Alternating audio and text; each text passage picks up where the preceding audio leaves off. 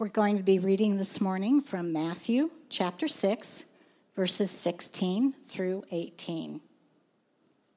And when you fast, do not look gloomy like the hypocrites, for they disfigure their faces, that their fasting may be seen by others. Truly, I say to you, they have received their reward.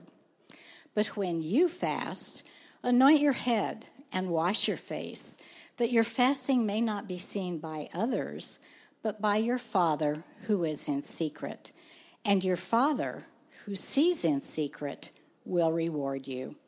These are the words of God.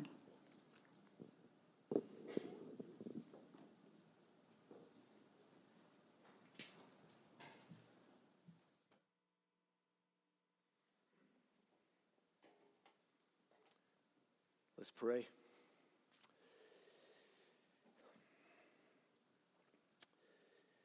Father, what a great song that we just sang. Great reminder that that every person that has ever lived is in need of you. That all of humanity is in need of a Savior. And Lord, as we couldn't save ourselves, we could never be good enough, never do enough good deeds, never fast enough, never pray enough to earn favor with you. But God, we praise you this morning, and we praise you always that you desired to reconcile us to yourself, to put us back into a right relationship with yourself. And I thank you for the cost that was paid. Thank you, Lord Jesus, that you willingly took the form of a servant. You humbled yourself and became obedient to the point of death, even death on a cross. And Lord, so we say thank you, we praise you, we worship you because of who we are in Christ. And God, we also recognize and acknowledge this morning that as sons and daughters, we are in constant need of your sustaining grace. And I thank you, Lord, that our calling card, our identity is in Christ because of the great exchange that Jesus took all of our sin. For our sake, Lord Jesus, you became sin so that we might become the righteousness of God. What amazing, amazing news. And God, I pray that through the proclamation of the word, as we've been singing the word, I pray through the proclamation of the word that we've continued to make much of you. And Lord, I'm a beggar in need of your grace this morning, as I was last night and yesterday and the day before. God, I want to operate in full dependence upon you. And Lord, I pray that you'd be honored and glorified. I pray that the saints here this morning would be edified by your word and through the power of the Holy Spirit. I pray that my words would not bring any harm, my words from my flesh. And I pray, God, for anybody here this morning, Father, only you know our hearts. Only you know the condition of our heart. And I pray, Lord, if there's some or anyone that is not regenerate, they have yet to be made new. They're still trying to earn their salvation. God, I pray that this would be the day. This would be the day that by the power of your Spirit, by your drawing, they'd put their full faith and trust in the shed blood of Jesus for the remission of their sin. And they too would be able to call you Father. We love you and commit this service to you. And God's people said, amen. Good morning. Good to be here this morning. If you're new with us, there's a few new faces that I haven't met before. If you're new with us, welcome. My name is Dan Hardy. I'm one of the pastors here. I serve alongside Pastor Chris and Pastor John Keppinger and Pastor Pat. And one of the things I want to say up front that is obvious, should be obvious, doesn't matter what church you're in, doesn't matter who is opening the word. It's obvious to those of you that know me, but what should be obvious is that I'm a fellow sojourner, that I, like you, have been perfected by faith in Jesus Christ, that the Father sees me through my union with Christ as he sees you through your union with Christ. but I am very much imperfect in the way that I live my life, as you are as well. So I just want to be reminded that I'm not speaking down to you in any way. I'm preaching, proclaiming to myself, actually, as much as I am preaching, proclaiming to you. I'm in need of grace this morning. I'm in need of grace every day. And his grace is there. And we're going to talk about one of God's means for grace. His means, one of the ways that he distributes sustaining grace to us. And it's actually the discipline of fasting. And we're going to talk about that more. But as we were, there's 4 sermons on prayer. This is a 4-week sermon series called When You Pray. Not if you pray or after you learn how to pray, but it's called When You Pray. And this is the 4th in a series of 4 sermons. I got to deliver the first one. Pat did the last 2. And this one is on fasting. And we were even making bets on the fight last night to see who had to do this sermon today on fasting. And fasting is one of those subjects that is just a yawner for most of us. And I want to tell you that it shouldn't be. I would tell you that most pastors I know, with me included, most Christians I know have thought very little about fasting. That it's really for the Old Testament. It's really for people that maybe are super spiritual. But I'm here to tell you that Jesus' words that we're going to look at today that Jolene just read, my prayer is that you would be encouraged to fast. Not manipulated, not guilted, but that you would be compelled by the love of Christ, by the good news that we can call the Almighty God Father, Daddy, that would motivate you to want to fast. Have you ever dieted? I've dieted. I've done diets before. I didn't want to call them diets, but I've cut out certain foods. I've had tried to live a healthier lifestyle, tried to look different, and I've done that at times. And it's hard, but it's usually has some kind of results. Have you ever involuntarily, when you diet or you give up something consciously, it's voluntary, but have you ever involuntarily fasted or dieted? What I mean by that is that some of us, if you've been sick, maybe you've had cancer, that you've had to give up certain creature comforts. You've had to give up certain foods. And it's really a involuntary fasting. We went to Nigeria. I've been to Nigeria 3 times. And it's very much an involuntary fast. I mean, all the creature comforts, all the food that I enjoy is not there. Like 3 days into a 2-week trip, I'm so sick of pounded yam that I want a burger. And the question that I would have for you this morning, that when you fast, whether it be voluntarily or involuntarily, remember the last time that happened. Just think through that for a minute. Think through the last time that you fasted from food. Voluntarily or involuntarily. Where you had to give up something that you really like. It's a good gift from the Lord, and you had to give it up. You don't have to blurt it out. That'd be embarrassing. What was the condition of your heart? What did it feel like? What was exposed in your heart during that time of fast, either voluntarily or involuntary? The problem for me, and hopefully this is a thread throughout the entire sermon today, is that we have a good Father who gives good gifts. But the challenge, I think, for most of us, I know it is for me, is that I find more ultimate satisfaction in what God gives me rather than who he is. I mean, I don't have to admit that to you, but if you were to observe my life, I think you would find that. I think you would find that out, that I oftentimes have more, find more ultimate satisfaction in the gifts than I do in the Father. It's kind of a slow fade. As I've got to know Christians over the years, I got to look at my own heart. There's times in my walk, in my relationship with the Father, where I feel more closer to him than others. There's just times, right? There's times where we feel like he's more distant. He's not. He's as God's word says he's as near as your breath. But there's times where it feels that way. Right? And I'm going to actually use the word feel experience a few times because the reality of salvation is not a feeling. It's not an experience. But we are human beings and we experience that relationship. We could experience it, and I think it's a good thing.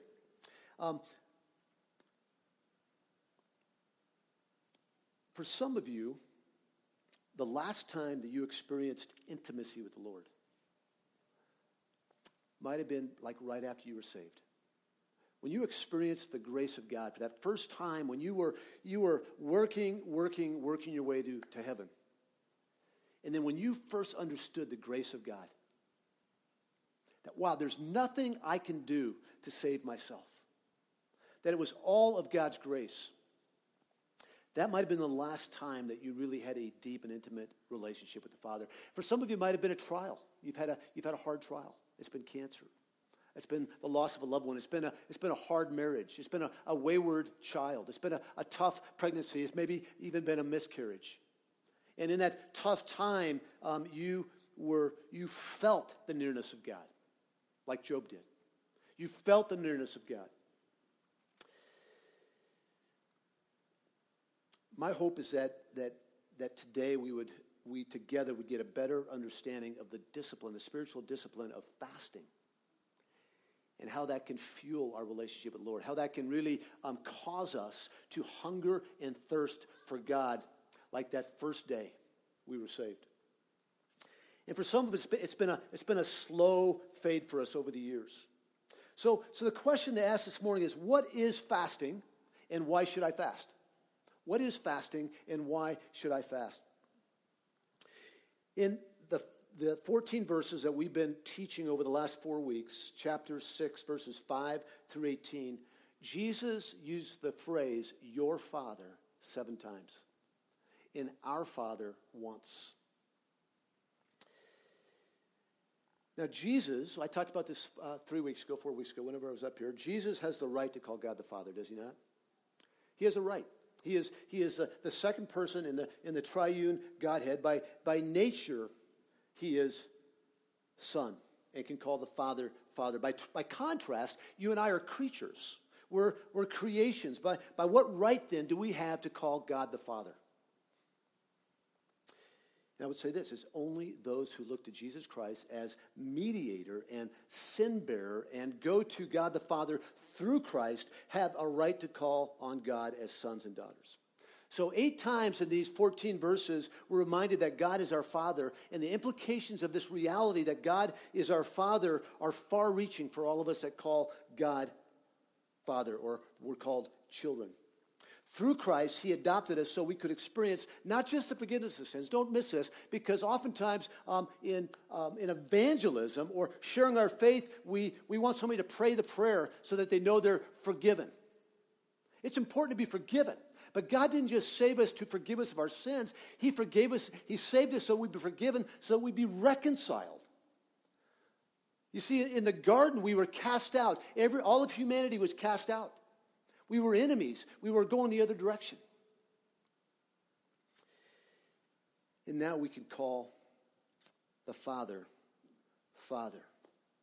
It's through Christ that the Father adopted us so that we could experience not just the forgiveness of our sins, but a close and intimate relationship with God, who we no longer dread as stern judge, but revere as reconciled and loving Father.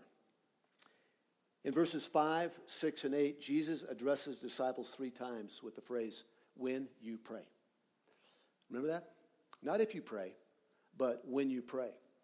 And the implications of this phrase are obvious. Prayer is something that is expected and is part of a disciple's life. In the same way today, Jesus exhorts his followers 2 times. He says, when you fast. Not if you fast, not when you get time to fast, not when you learn to fast. He says, when you fast. And in your hearts, not out loud, I want you to raise your hands. Don't raise your hands, but in your heart, how many of you have fasted? How many Christians have fasted? You just raised your hand. The second half. In the last year.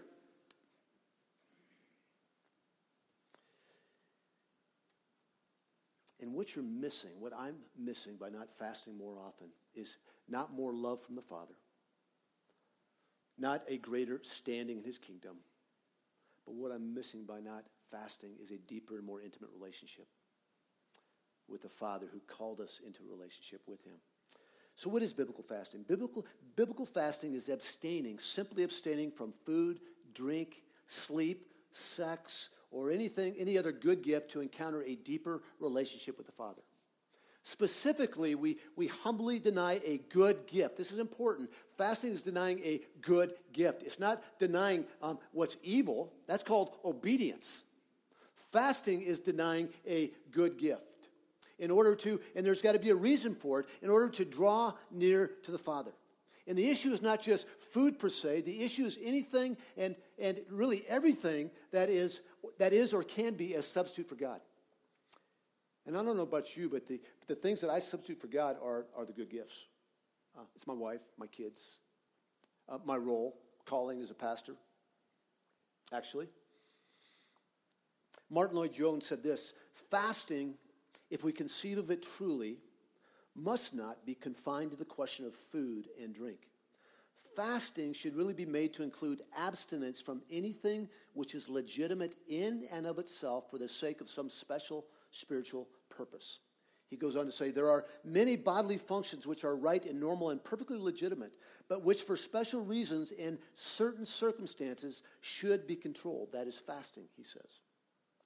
You see, over the years, the church has misused the good gift of fasting. And they've made it into like self-punishing rituals. Often some will try to make following God a dour, painful thing of self-affliction. God doesn't call us to self-affliction. Jesus was afflicted so that we would not be afflicted.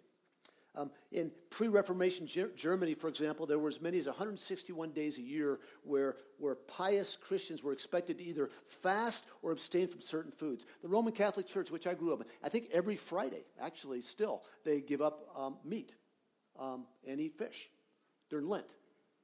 The crazy thing is they eat like fried fish. That's like deep fried in some kind of oil that'll kill you.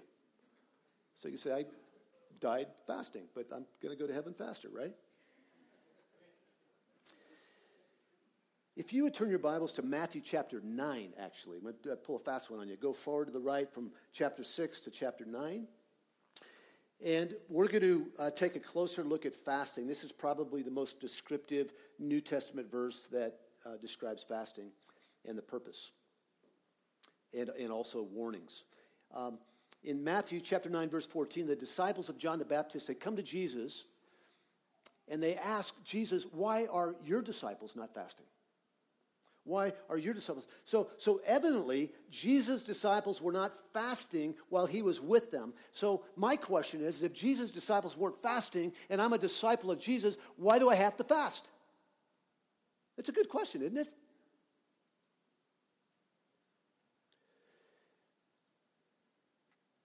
Let me read this, 14 through 17, chapter 9. Then the disciples of John came to Jesus, saying, why do we and the Pharisees fast, but your disciples do not fast? And Jesus said to them, can the wedding guests mourn as long as the bridegroom is with them? The days will come when the bridegroom is taken away from them, and then they will fast. And I would encourage you, if you're able to write in your Bibles, to actually circle or underline, then they will fast. No one puts a piece of unstruck cloth on an old garment, for the patch tears away from the garment, and a worse tear is made. Neither is new wine put into old wineskins. If it is, the skins burst, and the wine is spilled, and the skins are destroyed. But the new wine is put into fresh wineskins, and so both are preserved. Jesus answers with a brilliant word picture. When John the Baptist's disciples come to Jesus and says, why do your disciples not fast? He says the wedding guests cannot mourn as long as the bridegroom is with them, can they? So with these words, Jesus teaches us two things here. One is that fasting was and by large associated with mourning in that day. That's what fasting was for. It was about mourning. The law required a fast annually on the Day of Atonement, what we call Yom Kippur. And they would actually, the high priest would go behind the veil, sacrifice the unblemished lamb, and pray for the forgiveness of sins. And at the same time, the people would afflict themselves. They would fast once a year to somehow relate with the afflicted and slaughtered lamb. Their hope was that the sacrifice and the mourning, and their mourning would affect the forgiveness of their sins. But that's not the situation with Jesus' disciples. The second thing he teaches here is that the Messiah has come, and his coming is like the coming of a bridegroom at a wedding feast. So Jesus was making a tremendous claim for himself here. In the Old Testament, God had pictured himself as a husband of his people Israel. Now his son, the Messiah, the long hoped for one, has come, and his claims to be the bridegroom, that is the husband of his people, who will be the true Israel. God, the one who betrothed Israel to himself in covenant love, has come. This is good news. This is good news for you and I. This doesn't require a fast, but a celebration. The Messiah has come. Before Jesus came on the scene, fasting was for times of yearning and aching and longing. But the bridegroom of Israel is here. And after 1,000 years of dreaming and longing and hoping and waiting, he was here. And the absence of fasting by his followers was a witness to the presence of God in their midst. But then Jesus said this, what I just asked you to circle. But the days will come when the bridegroom is taken away from them, and then they will fast. This is the key sentence. Then they will fast. When is he referring to? When Jesus is no longer with us. When he died, he rose again from the dead, and he ascended to the right hand of the Father.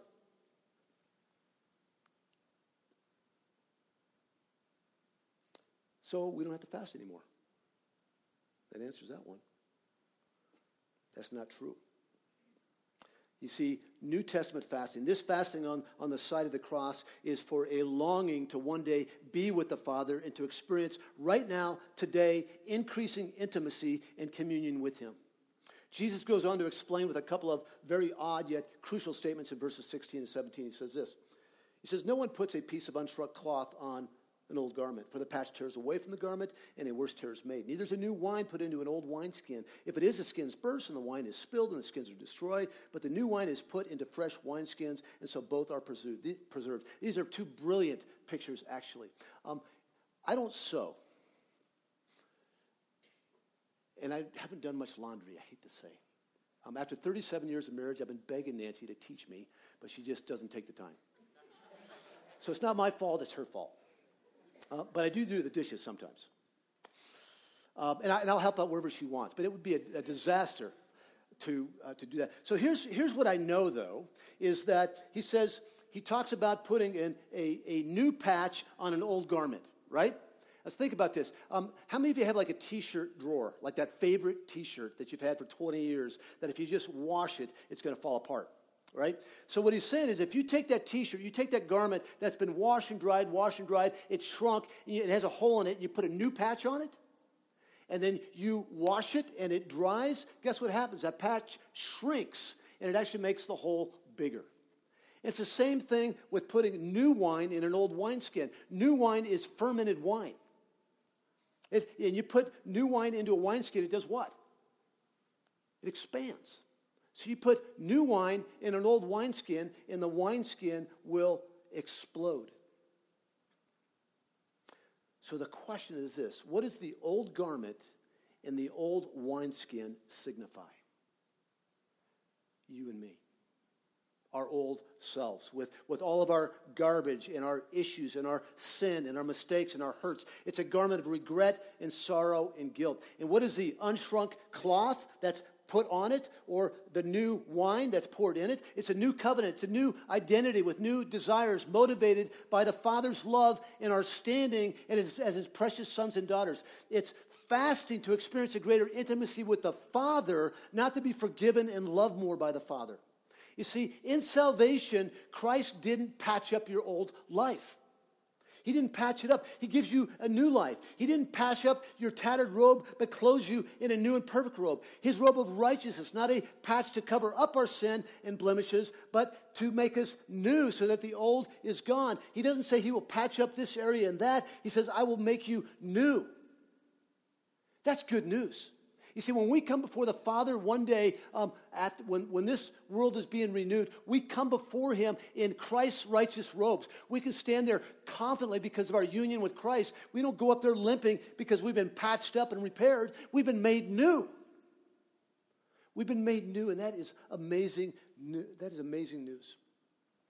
Jesus came to introduce something new, not to patch up something old. This is what salvation is all about. And in doing this, Jesus didn't destroy the old. He didn't destroy the law. He came to fulfill the law. That's why fasting is still relevant for us today. There's nothing salvific in it.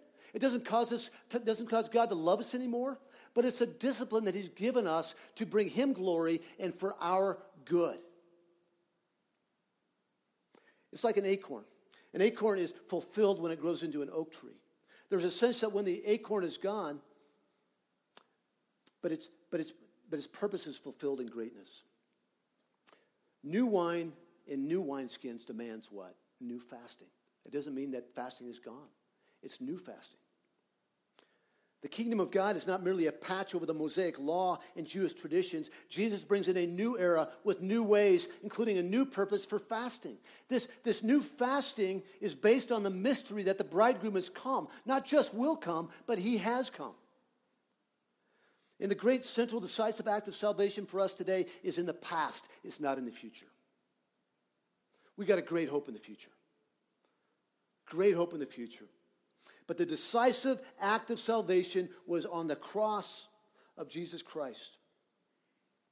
And on the basis of that past work of the bridegroom, nothing can ever be the same. The Lamb of God is slain. The punishment of sins is executed. Death is defeated. The bridegroom is risen. The Spirit is sent. The wine is new. You are new. The old fasting mindset is simply not adequate. It's been fulfilled. Fasting this side of the cross is motivated by what has already been accomplished and a desire to glorify the one who accomplished it all. So today's passage, Jesus gives us both a negative and a positive example of fasting. Go back to Matthew chapter 6. First, a negative, verse 16, chapter 6. Jesus says, "And when you fast, do not look gloomy like the hypocrites, for they disfigure their faces, that their fasting may be seen by others. Truly I say to you, they have received their reward." What was the heart of these Jewish hypocrites? What was their reward? What is being condemned here is their heart motive. That's what Jesus always condemns. As always, one's internal motives that's Jesus' central concern. These Jewish hypocrites are motivated to fast so that it would be seen and thus esteemed by others. In fact, that was a reward, the praise of men. And sometimes I go to Christian TV just because I can't get like a funny movie on Amazon pulled up, so I just go to that. And I will see, and some of them are okay, by the way. But I can give you some podcasts to listen to so you don't get yourself sick on that junk food. But I've gone there sometimes. I've looked, and there's some like haggard guy in a three-piece suit with a tie wrapped around his neck wrong with a comb over. They're saying, "I've been fasting for 36 days for you out there. Now here's 1-800, give me money." You see, fasting is not done to be seen. Fasting is to be done in secret for the benefit of a greater intimacy with the Father. And I've been really convicted actually by this whole section, encouraged and convicted. It's okay to be convicted, by the way. If you're ever condemned, that's not okay. That's from the enemy. But God wants you to be convicted by His Word, by His Spirit, and He wants you to be encouraged. But I've been convicted and encouraged. And He talks about these hypocrites that want to be seen. And there's times where I've got to fight this every week. Every single week that I get up here and preach, because I want to be seen in my flesh. Actually, this is confession. I want to be seen in a certain way. I want to like walk out of here like lines with people like high-fiving me on the way out. But instead, I had somebody come in here who knows me real well, a man, by the way, that like pinched me on the rear end on the way in. That's what I get. We can do that. That's like a love. That's like a holy kiss. He's happily married to a woman. It's all good. But I have this desire. The hypocrites back in verses 4 through 8, and the hypocrites today in today's passage, he calls them hypocrites because they want to be seen. They want to be esteemed by others. And that's our flesh. At the end of the day, I want to do my work. And I want to exercise spiritual disciplines to draw nearer to the Father, not because of anything I can get from humanity. Not that anybody would say, wow, look at him. The Jewish hypocrites here were motivated to fast so they would be seen and esteemed by others. In fact, that's their reward. They were esteemed by others. That's their reward.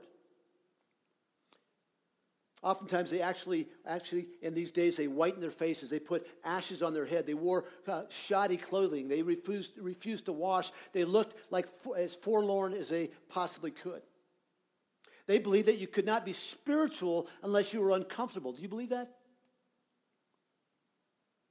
They thought spirituality makes you do things that you do not want to do, and it keeps you from enjoying the good gifts that God has given you. Can I just tell you right now that God has given you good gifts in the way of, for some of you, husbands and wives, kids, grandkids, fights that start at 10 o'clock at night, fishing and hunting. Some of you ladies are saints because some of your husbands not only watch the fight, but they headed out hunting at 5 a.m. And you should get a reward. But God wants us to be happy, actually, in Jesus. You know the song? It's okay. But he wants our happiness to be rooted in him ultimately. But he gives us good gifts to enjoy. And these hypocrites wanted to put forth a face that they were just serious about their faith. And to be serious about your faith, somehow you got to have like a scrunched up face and look like you're not enjoying anything. So there's two dangers here that comes in verse 16 that these fasting folks have fallen into. One is that they're seeking the wrong reward in fasting, namely the esteem of others. Two is that they hide this with a pretense of love for God. Fasting means love for God. Fasting is hungering for God. So with their actions, they're saying that they have a heart for God, a hunger for God, a love for God. But on the inside, the only reason they're doing it is that they're desperate to be admired and esteemed by other people. Here's another question I ask. Is Jesus prohibiting a public fast here? If we're not to be seen when we fast, is he prohibiting a public fast? At Windsor Community Church, twice a year, historically, we've done a corporate fast. This is actually, next weekend is actually one of the weekends we do it. We decided not to do it this year. Does it prohibit a corporate fast? If we're supposed to do it in private, and I would say the answer to that is no. Being seen fasting and fasting to be seen are not the same thing.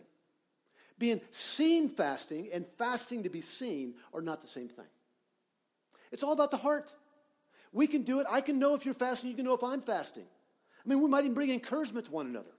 But the question is are we telling each other so one another can know that we're fasting?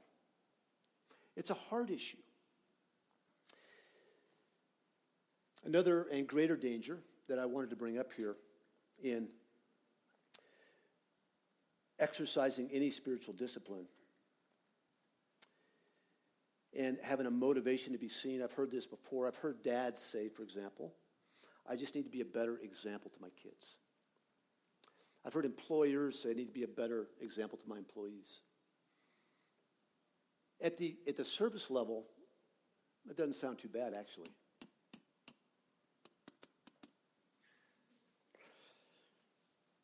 But at the end of the day, our motivation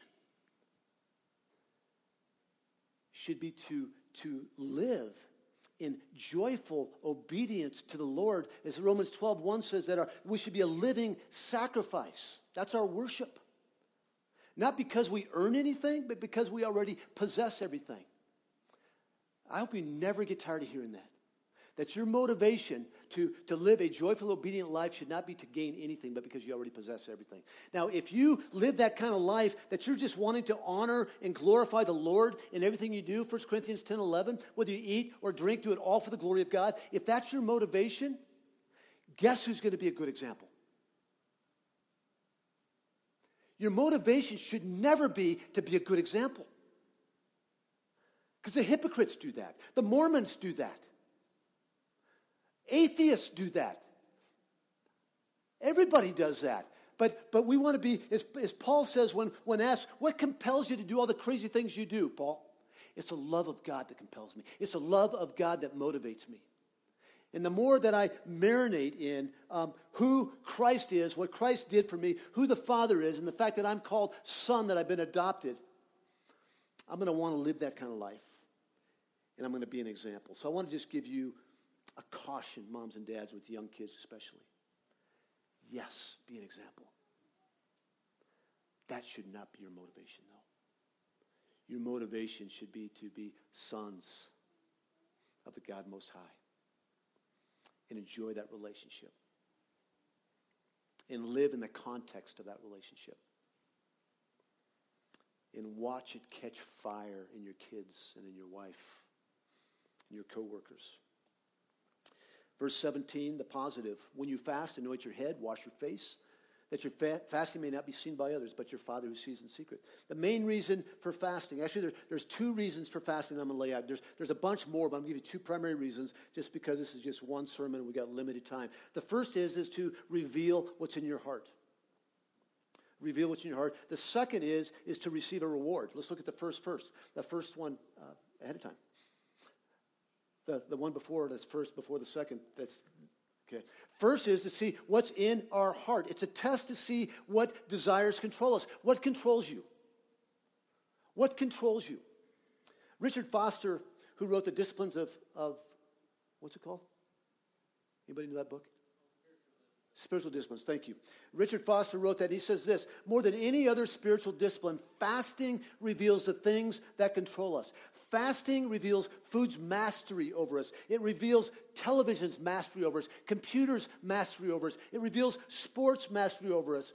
Whatever we submit to again and again to conceal the weakness of our hunger for God, that's what fasting does. I know I've confessed this before, but I'm a slow student, and that is that yesterday, if you like sports and you got a little bit of ADD like me, man, it's like you got CSU playing, you got the Rockies playing, you got the fight starting, you've got the Colorado Rapids going, you've got the Broncos playing, and I'm like Matthew, okay, fasting, be disciplined, have no idols, and like, oh my goodness, Rockies are down 4-2. It's like I didn't even know what to do with myself, but what the conviction that's come to me is not that those are bad things. I enjoy those things. I love those things, actually. But they actually, sometimes when I wake up thinking about them, wondering if the Rockies are 10 games out or 11 games out, wondering what my workout is at 4:30, wondering what we're going to have for dinner, it might be that my affections are in the wrong place. So the first thing that fasting does is it helps us understand what controls us, to see what's in our heart. Fasting is a way of revealing to ourselves and confessing to our God what is in our heart. Where do we find our deepest satisfaction? In God or His gifts? And the aim of fasting is that we come to rely less on food and other gifts and more on God and the giver of all gifts.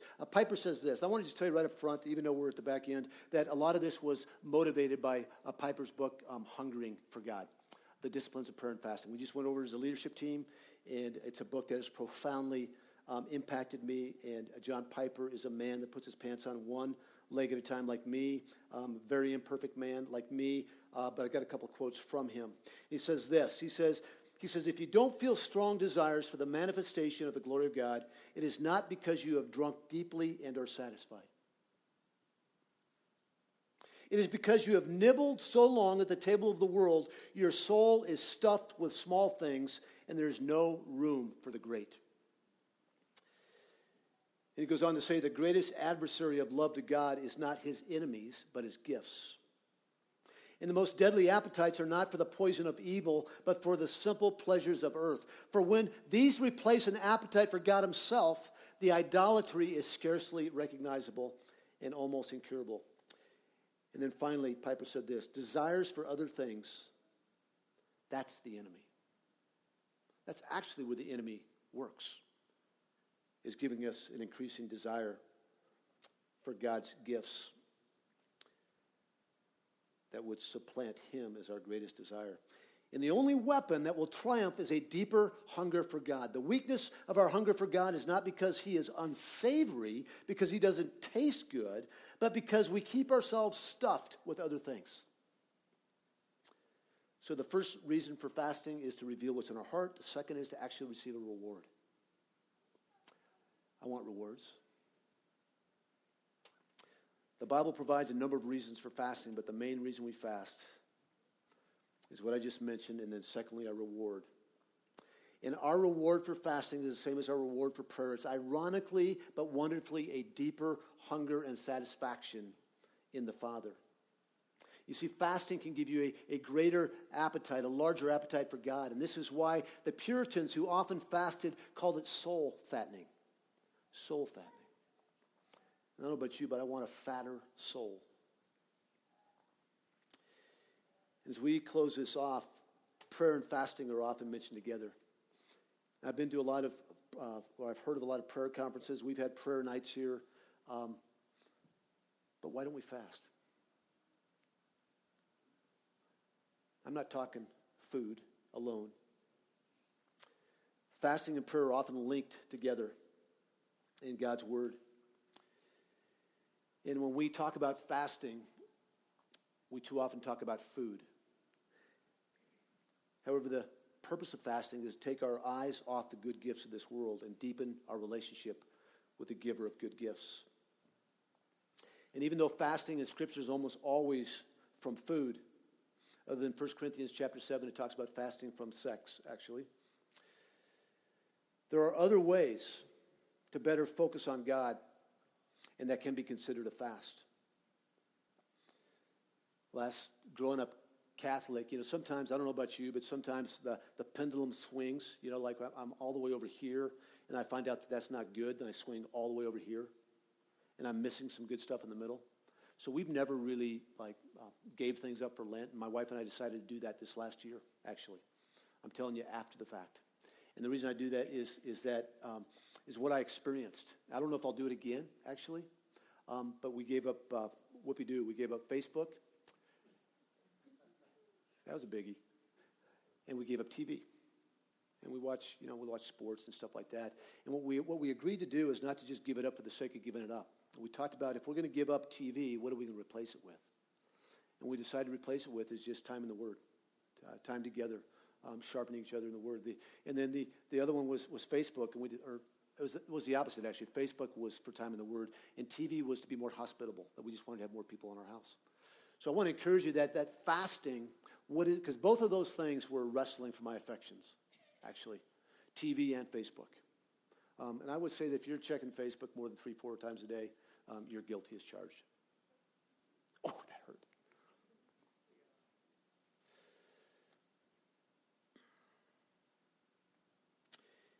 Fasting should be limited to a set period of time, and it's not intended to punish you.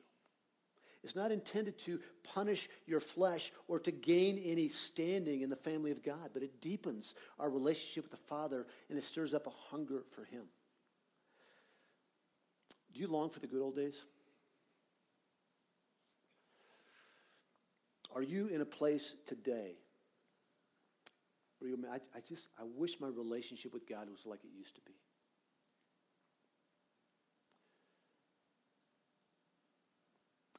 He hasn't changed. His word hasn't changed. That's the purpose of fasting.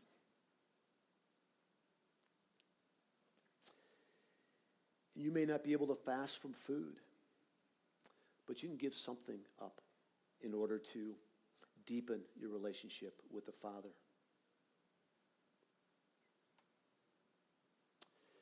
We're going to go into communion. And what we're going to partake in is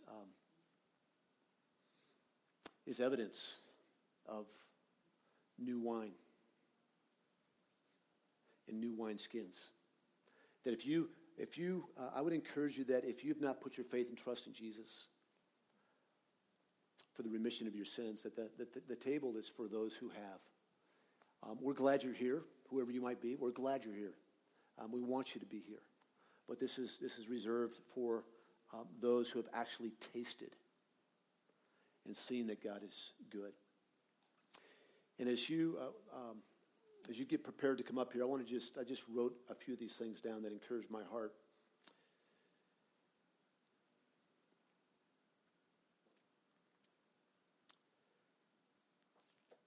Your salvation has made you new. It has not patched you up. It's given you a new life, not new rules. It gives peace, not anxiety. You were given new life assurance, not just hell insurance. Jesus became our righteousness, not our stumbling block. He came to give you abundant life, not a weary life. He came to bring everlasting joy, not temporal happiness. He came to give you rest, not to require your works. And today you can stand on his finished work, not on your works.